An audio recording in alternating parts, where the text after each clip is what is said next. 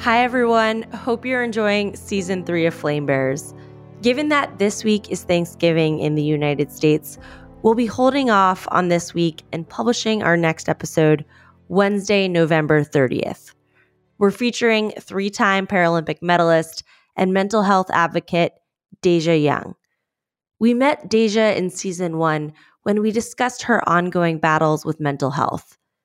Every 4th episode this season, we'll follow up with an athlete we've met before, updating you on her life and what we've previously discussed.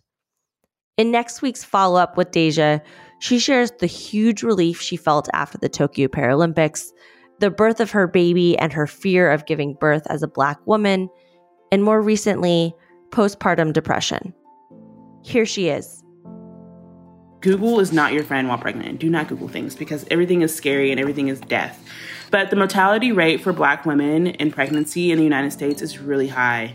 It's extremely high. And so when I heard about C-sections and did my reading on giving birth, I was terrified just because I know a lot of providers, they don't listen to Black women. And so even Serena Williams' story was terrifying because she was literally bleeding out and they didn't even believe her. And so I was scared. And so I was thinking, okay, the main thing I wanted to do while pregnant was find a provider that I trusted and that I knew was going to take care of me, to make sure that I had enough support through my family and my provider to make sure that I was going to be heard and listened to through the entire time. And so that's what I found. My provider was absolutely amazing.